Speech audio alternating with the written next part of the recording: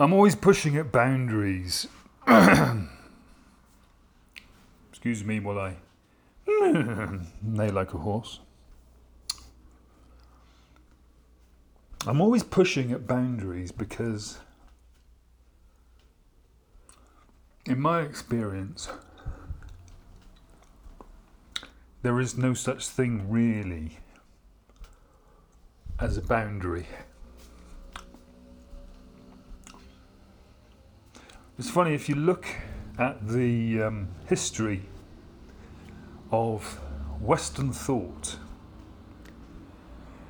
it's very much contained within this idea of the particulate. The idea that we can wrap something almost sort of like we wrap vegetables sometimes. Well, maybe this won't carry for all audiences, but certainly in Colombia they individually wrap vegetables, and they individually wrap hot dog sausages, for example, in plastic. Bit of a crazy thing to do. But if you think about all of the products that we buy in a supermarket, apart from the fresh veg and the fresh meat section and the delicatessen, everything's wrapped up in something, isn't it? Packaged as a particle. I call it a particle because there's a sense in which it has a certain degree of integrity as an object. And in the case of the supermarket, those objects also have some sort of brand placed upon them through the packaging. It's a representation of the product through the packaging. Now, what I find interesting about all of this is that you can look at any object in the world and you can draw a circle around it and say, there we are, well, circle, it doesn't have to be a circle, any shape you like, around the object and say, there we are, that is an object, as though we were taking some clean film and putting it around every object that ever existed. And that's effectively what we do. We sort of hermetically seal our concepts of different things in these packages.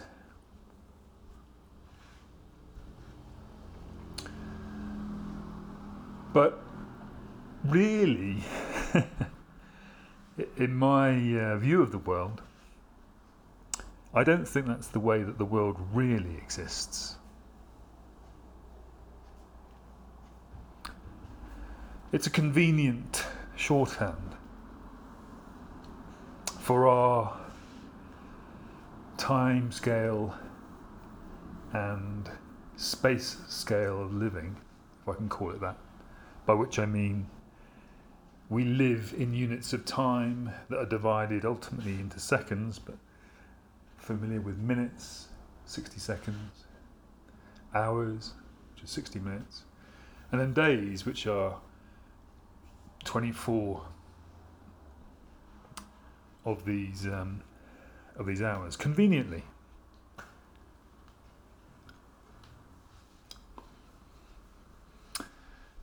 Just as an aside, I mean, it's quite odd. I think we chose a second as a unit of time because it was close to the heartbeat, 60 beats per minute. And yet somehow we've massed this up in a fairly decimalised way, because we've got 60 of those heartbeats going into a minute, and then 60 of those collections of 60 heartbeats going into an hour, and then 24 of those going into a day. And it seems to work quite well that we have that number of seconds in total in a day of heartbeats. Haven't done the maths on that, but whatever 60 by 60 by 24 is in terms of seconds, I think it will be somewhere around 80,000 seconds, I think, per day. Why though? Why those number of heartbeats? Strange, isn't it? So there's no real reason for it. But somehow it fits in with our sort of, there's a sense of, I don't know what you'd call it, a sense of tidiness about it, I suppose. 60, and then another 60, that's quite nice. Going into an hour. Why 60 seconds in a minute though? Just seems a bit of an odd idea. Why didn't we decide to have minutes that were 100 seconds long? There's a sense that 100 seconds is a little bit too long for a minute. But why is that? Is that a cultural thing? Is it something built within us that we do that fits into a minute? And why an hour as well? Is there a sense an hour is somehow a length of time where we can do something specific? So I don't really have answers to these questions, but they are curious questions. And I'm sure I could delve down into the research about where did seconds and minutes come from, and maybe there would be some answers to be found there. But at the moment I'm just asking those questions. And then we get 24 of these hours into our day. See, the day itself is not something that's random. The day is something that's selected by the fact, the rotational speed of the Earth, and a little bit affected by how long it takes for the Earth to go around the Sun. Now there we do come into a slight disjuncture, but not a great one. More or less, for example, the Earth goes round the Sun in about 365 and a quarter days. So if we were strictly going to start the day, the new year, we wouldn't start it at 12 o'clock. One year would start it at 6 in the morning, the next year 12 noon, and the next year we'd start it at 6 o'clock in the afternoon. Maybe we should do that. Don't know. But our workaround for this is to create the idea of leap years. So we have this extra day that we add on every 4 years. And we do it at the end of February, which is odd. Why don't we just do it at the end of the year? It'd be easier. So have 32 days in December, let's say. Or just create this odd day, so this is our four yearly odd day. We're just going to throw it in there. So we're talking about time. We're talking about time, how we perceive time. And time, can you feel time? Can you touch time? Maybe you can see the results of time. But time as a concept is quite an odd one, really, because it's not something we can really directly physically touch, if you think about it.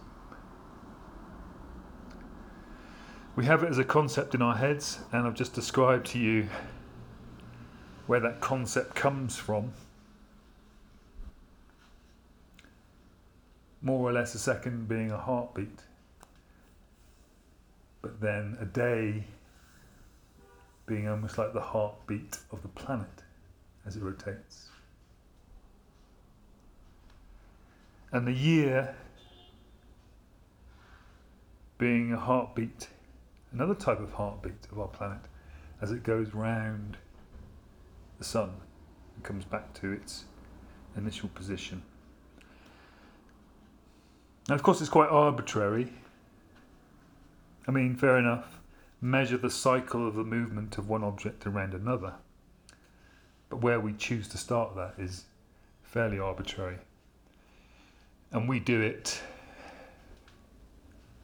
certainly in the Western world, our tradition has been to start that year in the midwinter.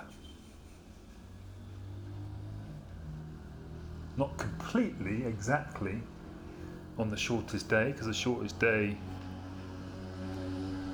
comes in the Northern Hemisphere around about the 21st of December, and yet the new year isn't until the 30th. So we can see that there's this interaction between us as humans and time, and that interaction happens at the scale of our solar system, because for whatever reason the Earth has come to rotate around the Sun in a certain amount of time, and we've been able to make these divisions of how the Earth rotates on its axis in relation to that, and it just so happens it more or less comes out to be this 365 and a quarter days, and there's a few seconds here and there where it goes off, but we won't worry too much about that.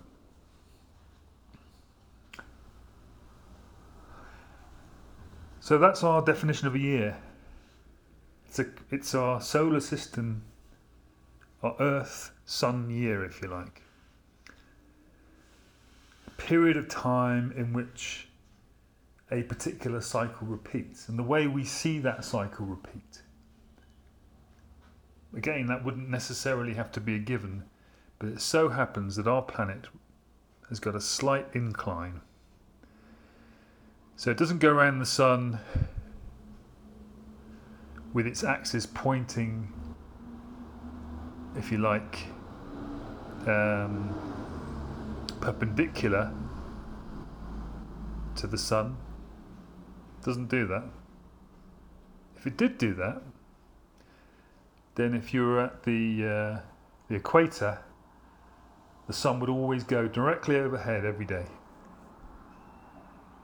And it does do that twice a year.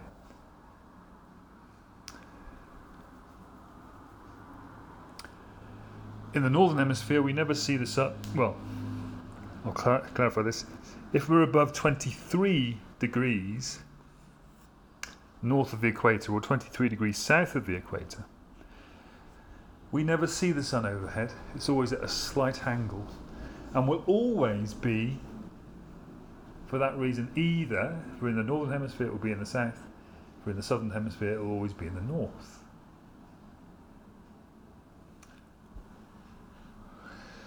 Now, historically speaking,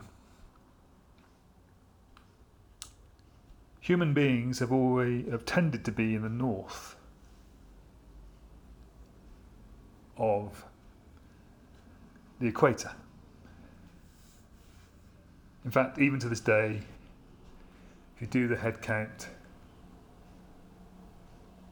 the majority of human beings live north of the equator. I don't know what the exact number would be. Something like 80%, I'm going to guess. We can check that. And when I say historically, what I am saying is that certainly in recent history that's been the case. But actually, if we go a little bit further back, we find that historically human beings may well have been at some point, or at least our ancestors may well have been, a southern hemisphere species. We can look back through the origins of the human species, and our current best understanding is that we grew out of a set of species that were in the southern part of Africa, below the equator. And at some point we migrated north, first of all into North Africa, and then we migrated into modern day Europe and Asia, and then we may have also moved to Australasia a bit later on, and then into the Americas as well. So that's the migratory pattern of our ancestors, and we can talk about the detail of that. What do we mean? How human were we through that process and time? But that's really, in a sense, for me, quite immaterial. Because again, we're getting back to this idea, this particular idea, where we need to identify things and name things. When sometimes the names we come up with for things are quite arbitrary. In fact, I would say nearly all the time. We know this because look at how many times we've had to reclassify things that we thought we knew in new ways, with new information.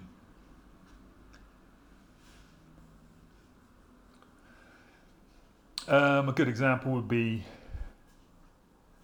the thing that's happened over the last 20 or so years, where we've been able to actually look at a species from a genetic standpoint, where we've been able to say, no longer do we just have to look at the phenotype. So the phenotype is the physical representation of a species. So in humans, stands on two legs, more or less straight back, uses hands to manipulate things, has relatively big brain on top of pectoral girdle, which lies on top of the pelvic girdle, enables the animal to walk around using less energy than other animals. That sort of thing. Has two eyes, nose, all this sort of thing. The descriptive detail of a species. So we've known phenotypes for years, of course, because we have eyes, we can look at them. And over the years we've had different classification systems based usually on whether things look like each other. Yeah. What's been curious about the last 20 or so years, where we've been able to actually look into the DNA, the genetics, as we call it, of these different animals, is that we've been able to look very deeply into how they come to be as they are. And what that has done is it's created a few surprises.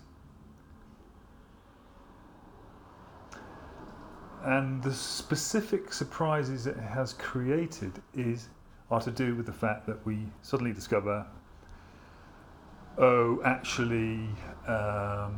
some species of animal and plant that we thought were quite closely related turns out to be completely unrelated. They just look similar.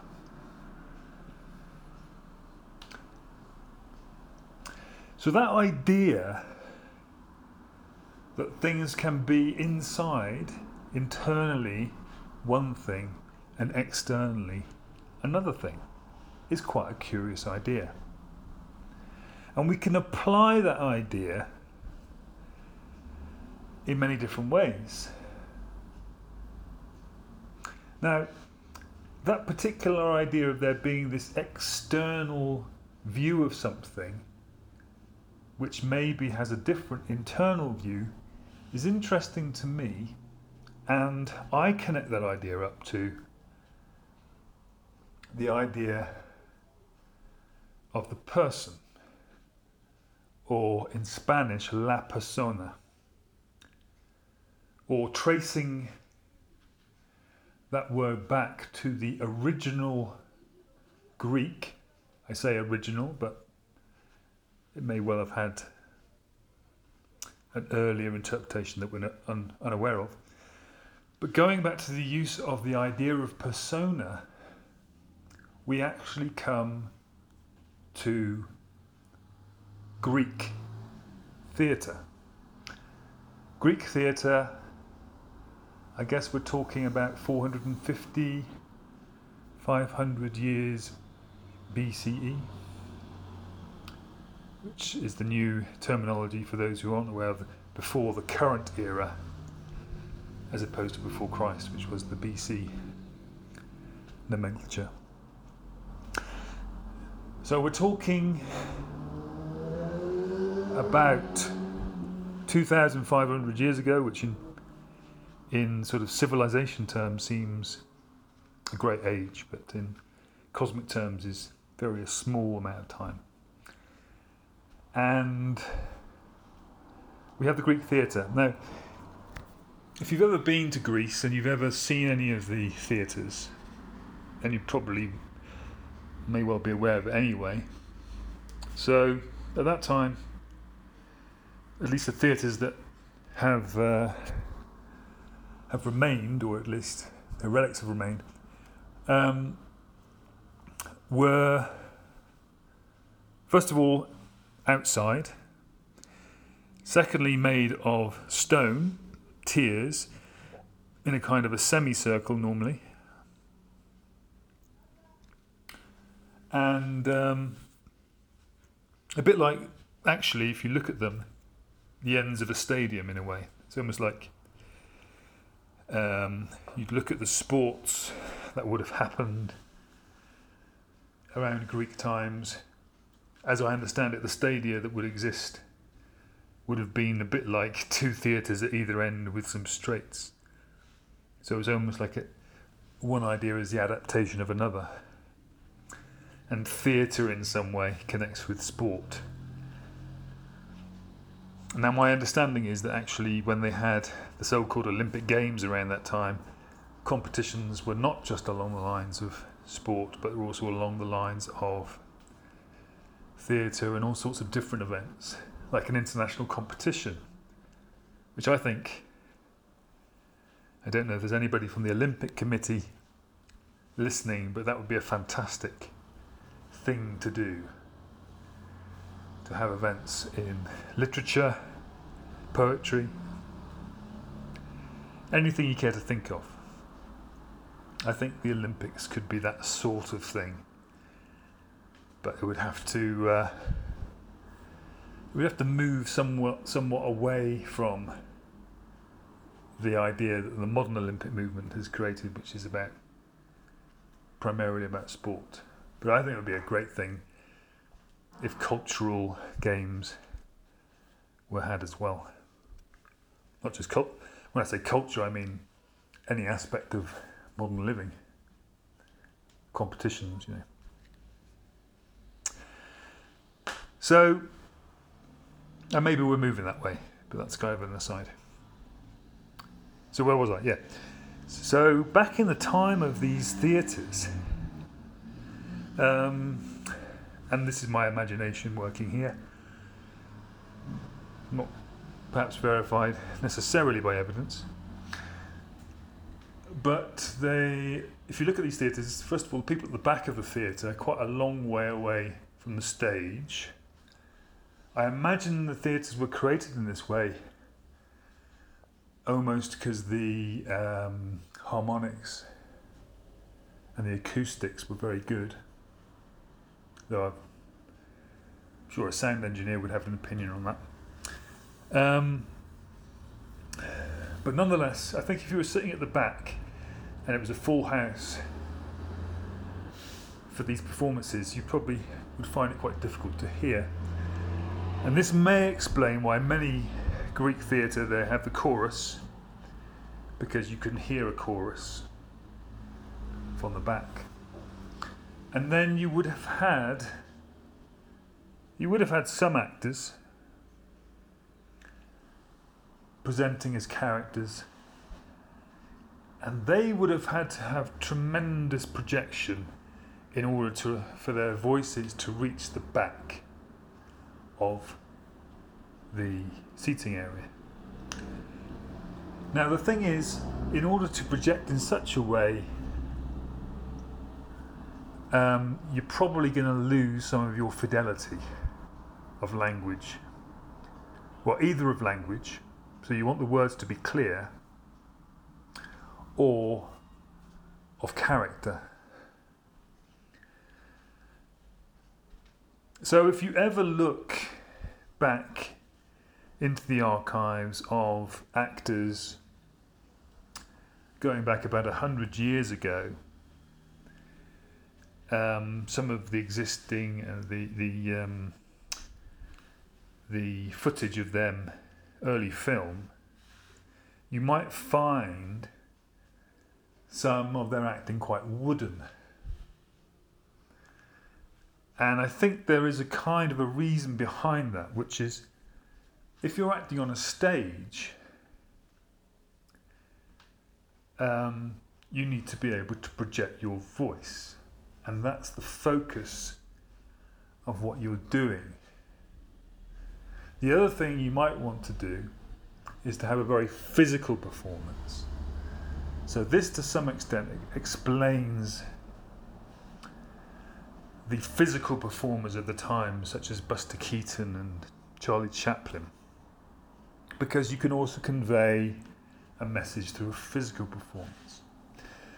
Now, it's probably very likely, again, where's the evidence, that the Greeks would have had some sort of physical performance as well, unless theatre was a kind of more of a formal exercise of storytelling, and maybe person standing up and narrating and using oratory was the name of the game.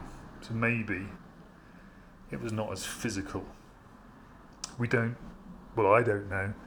Maybe there is some evidence to suggest that they were more physical. I don't know.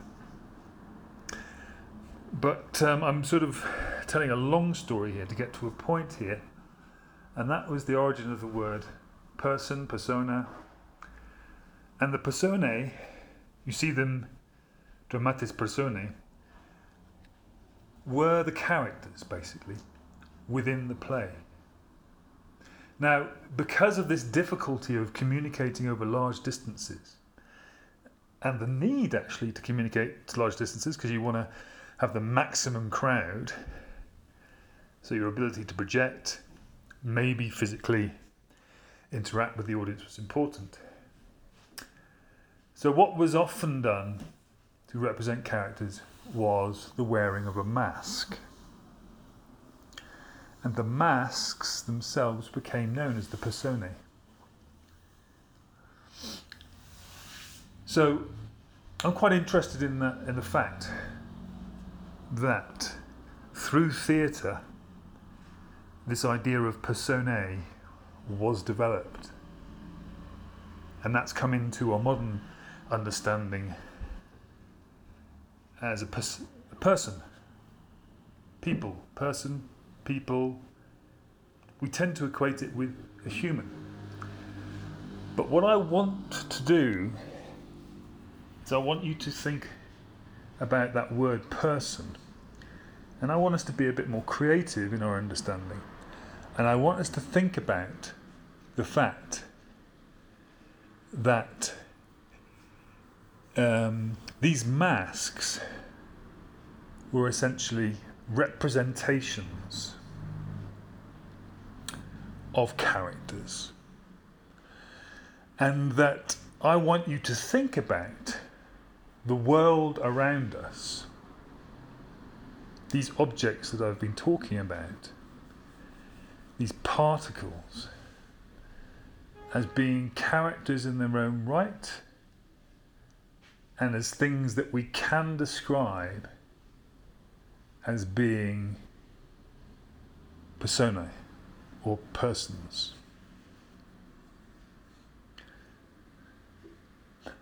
And the reason I want you to think about these things in such a way is because I believe, and I'm coming to the end of what I'm going to say in this particular podcast, I believe if we can see every object in the universe as a persona, as a person, it's not then much of a stretch of the imagination to expand those smaller objects or compress those larger objects into something about the size of ourselves,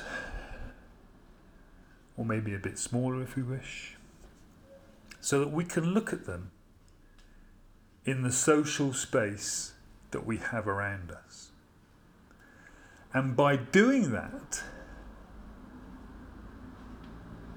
we effectively bring all of the world and all of the particles, all of the characters, all of the personae, all of the persons into a space that we can then begin to ask questions about.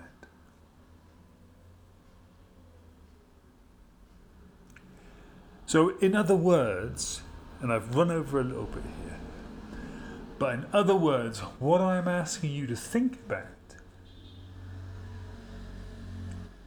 is taking everything that we think about as knowledge, as understanding, anything you like, even some things that maybe we don't consider in that way at the moment.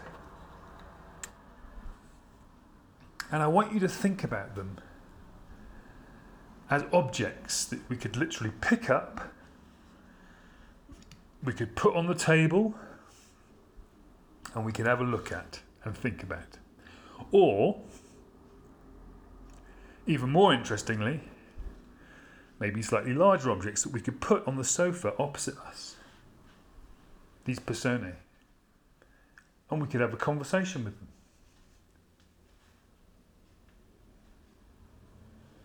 Anything you can think of.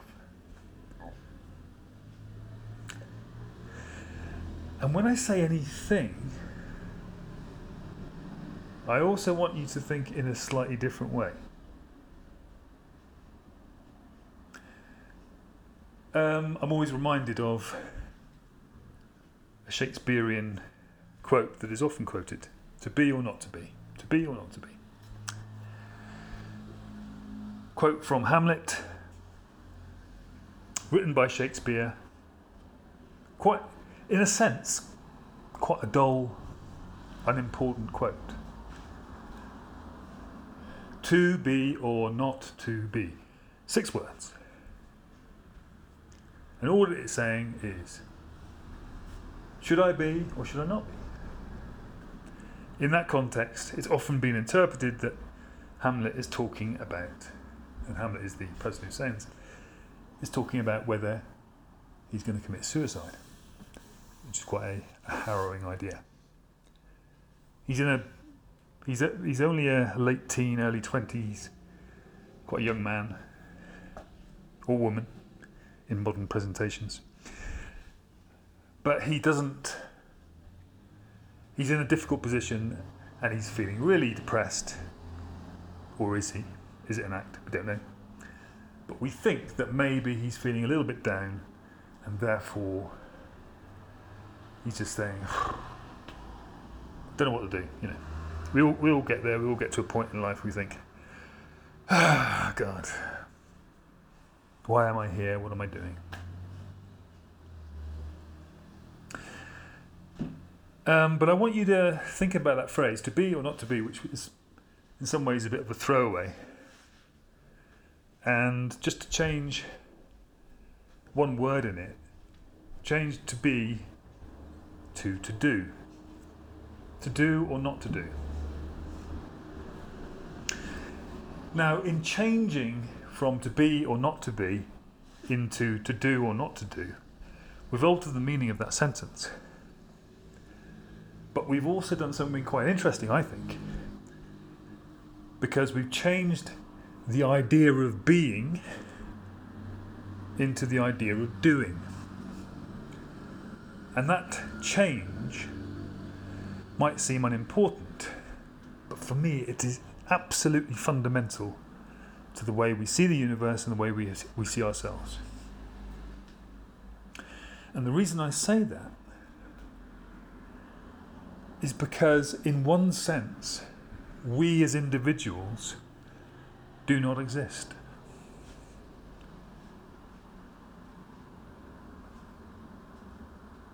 And what I mean by that is,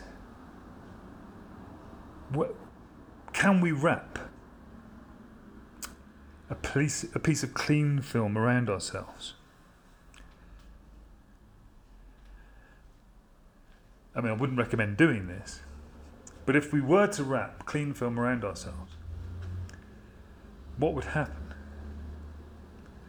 Well, the first thing that would happen is we would suffocate.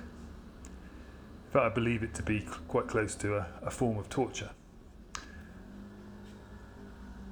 Now, if that doesn't tell us something about what's going on, then I don't know what is. We are not discrete individuals from our environment. We are continuous with our environment. We must be. Maybe we get this idea that we are above our environment, that the environment, when I use the word environment, I mean literally the stuff around us, rather than perhaps talking about whether it's narrow or broad, or I don't know, the sense of the environment in terms of the planet, etc. I'm talking about the stuff that's around us, which we kind of take for granted, don't we? We say, oh, there's air. Okay, fine. It's only when you go out into outer space where you realise there is no air that you start thinking, okay, it becomes important. So we are constantly interchanging ourselves with our environment. The most obvious thing is breathing. To talk, I need to take in air, expel air. If there was no air around me, I wouldn't be able to talk, and within a relatively small amount of time, I would no longer be living. So we're constantly interchanging ourselves with the environment. So in that sense, we do not exist. We, or let's say me, I, there is no I. There is only a sense in which we are part of our environment. And that's really important, because then we become not an object. To be clear, when I say an object, could be subject-object if you're thinking in sort of English language terms. A thing. Again, I'm not trying to draw any distinction between here, living, non-living. A thing that is interacting with the environment. And you might say, well, what about a table? A table doesn't interact with its environment, does it? Doesn't it? What if you have a wooden table and you light a fire underneath it? It's going to be interacting with the environment a lot at that point, isn't it? And even without the fire, a wooden table will be absorbing and desorbing moisture with the environment.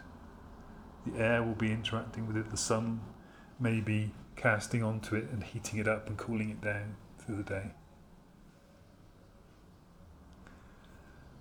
And that goes for anything. We can't really move away from the idea that we are interacting with our environments. Everything is. We don't see it, but it's happening. At our scale of sentience, we don't see a bridge rusting. You look at a bridge and say, that bridge seems okay. But if you left the bridge for 100 years, 1,000 years, it would slowly decay. Unless it had extremely amazing protection. And even then, something would happen.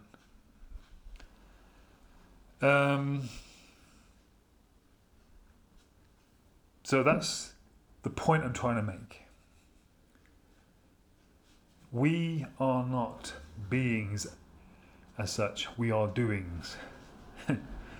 Which sounds a bit strange in English because doings is also sometimes correlated with going to the toilet. But anyway, we are what we do. Describe a human being, as I did earlier. What did I say? He's got 2 legs, he's got a belly, he's got 2 arms, whatever I said. But what really is a human? A human is what he does, or she does, or they do. That is what a human being, I was going to say is, a human being does. A human being walks on 2 legs. And think about that. Because if you think about what a human being does rather than what a human being is, then suddenly your perspective changes and you say, so what's the human being doing now? The human being is working. Strange. What is this working we're talking about?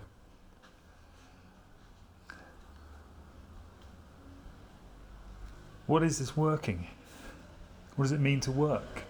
I think if you went to one of our ancestors going back a few thousand years and you described to them what work was in the modern sense, they'd probably look at you as though you were mad. Work? What, you get up in the morning, you spend 8 hours in an office, is it? What's an office? You sit down in a little cubicle. I'm describing generic work here. Some of you will have different experiences. And you sit down and you think about things and then you've got a thing called a computer, and you send information to each other. And what does that information do? Oh, okay. Sometimes not very much. Oh, all right. That's interesting. Does it do anything in the end? Okay. I think if we go back far enough, most humans would be saying, I don't really understand this concept of work.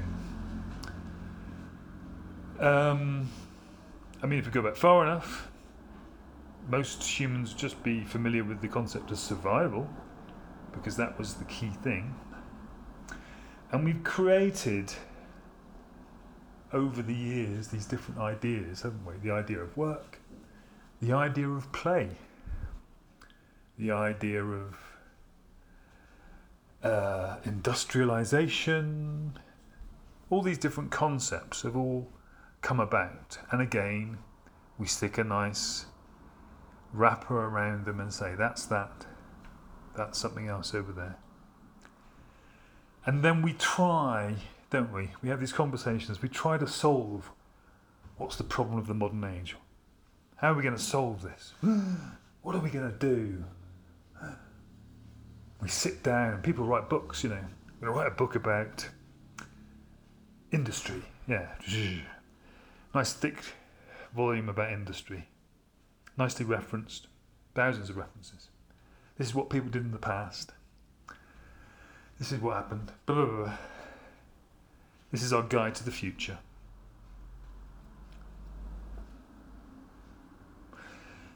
But all the way through this, what we're missing a little bit is our kind of obsession with things, labelling things, and then trying to get those labels to work together, rather than doing what we should be doing,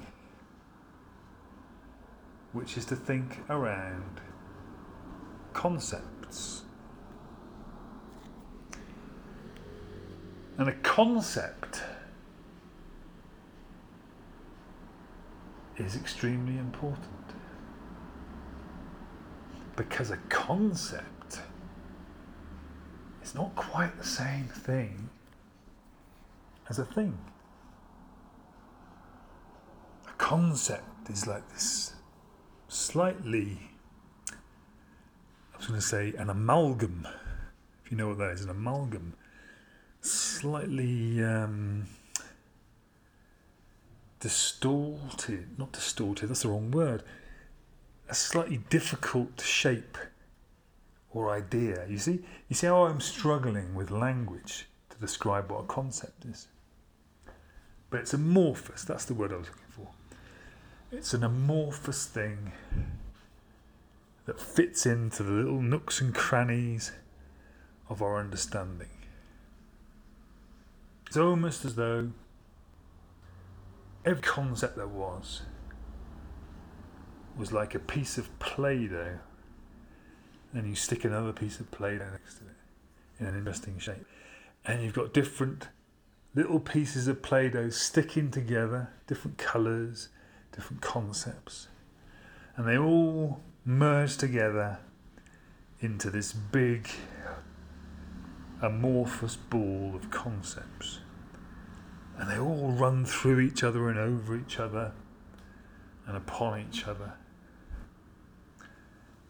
You put thousands, millions of these different concepts together. Some of them don't necessarily have an easily identifiable name.